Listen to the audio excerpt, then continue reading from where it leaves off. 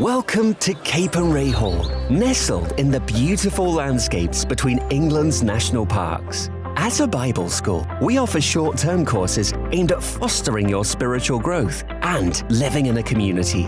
Our historic manor house has something for everyone.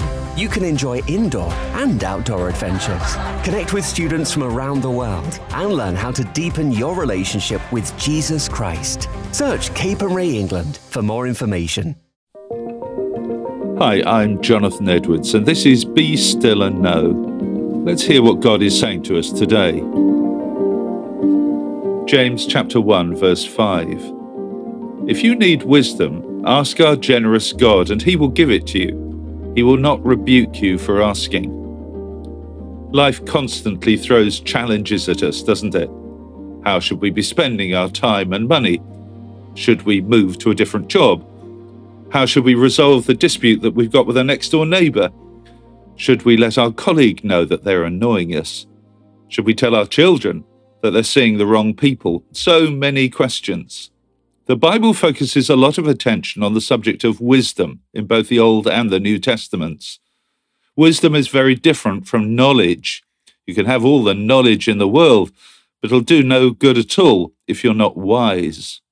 James points to God as the source of wisdom and encourages his readers to understand that God loves sharing his wisdom with us.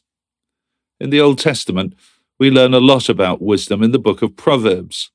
There we find down-to-earth, straightforward advice and guidance for life.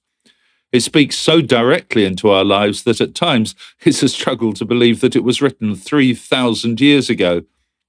In Proverbs chapter 9, Solomon speaks of wisdom as a woman who has built her house on 7 pillars. In verse 10, he says that fear of the Lord is the foundation of wisdom. Writing about 1,000 years later, James agrees. Wisdom comes from God. Anyone who wants it needs to get to know him better.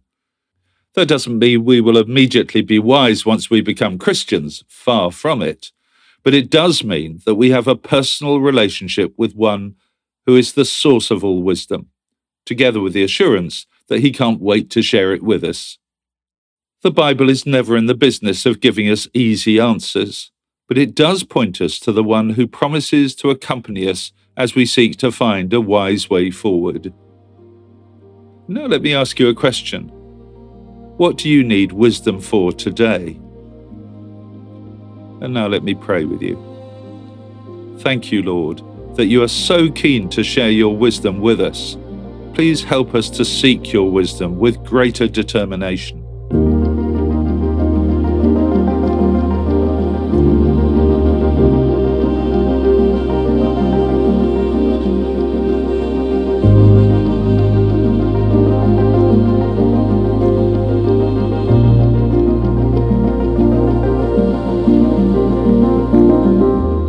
Amen.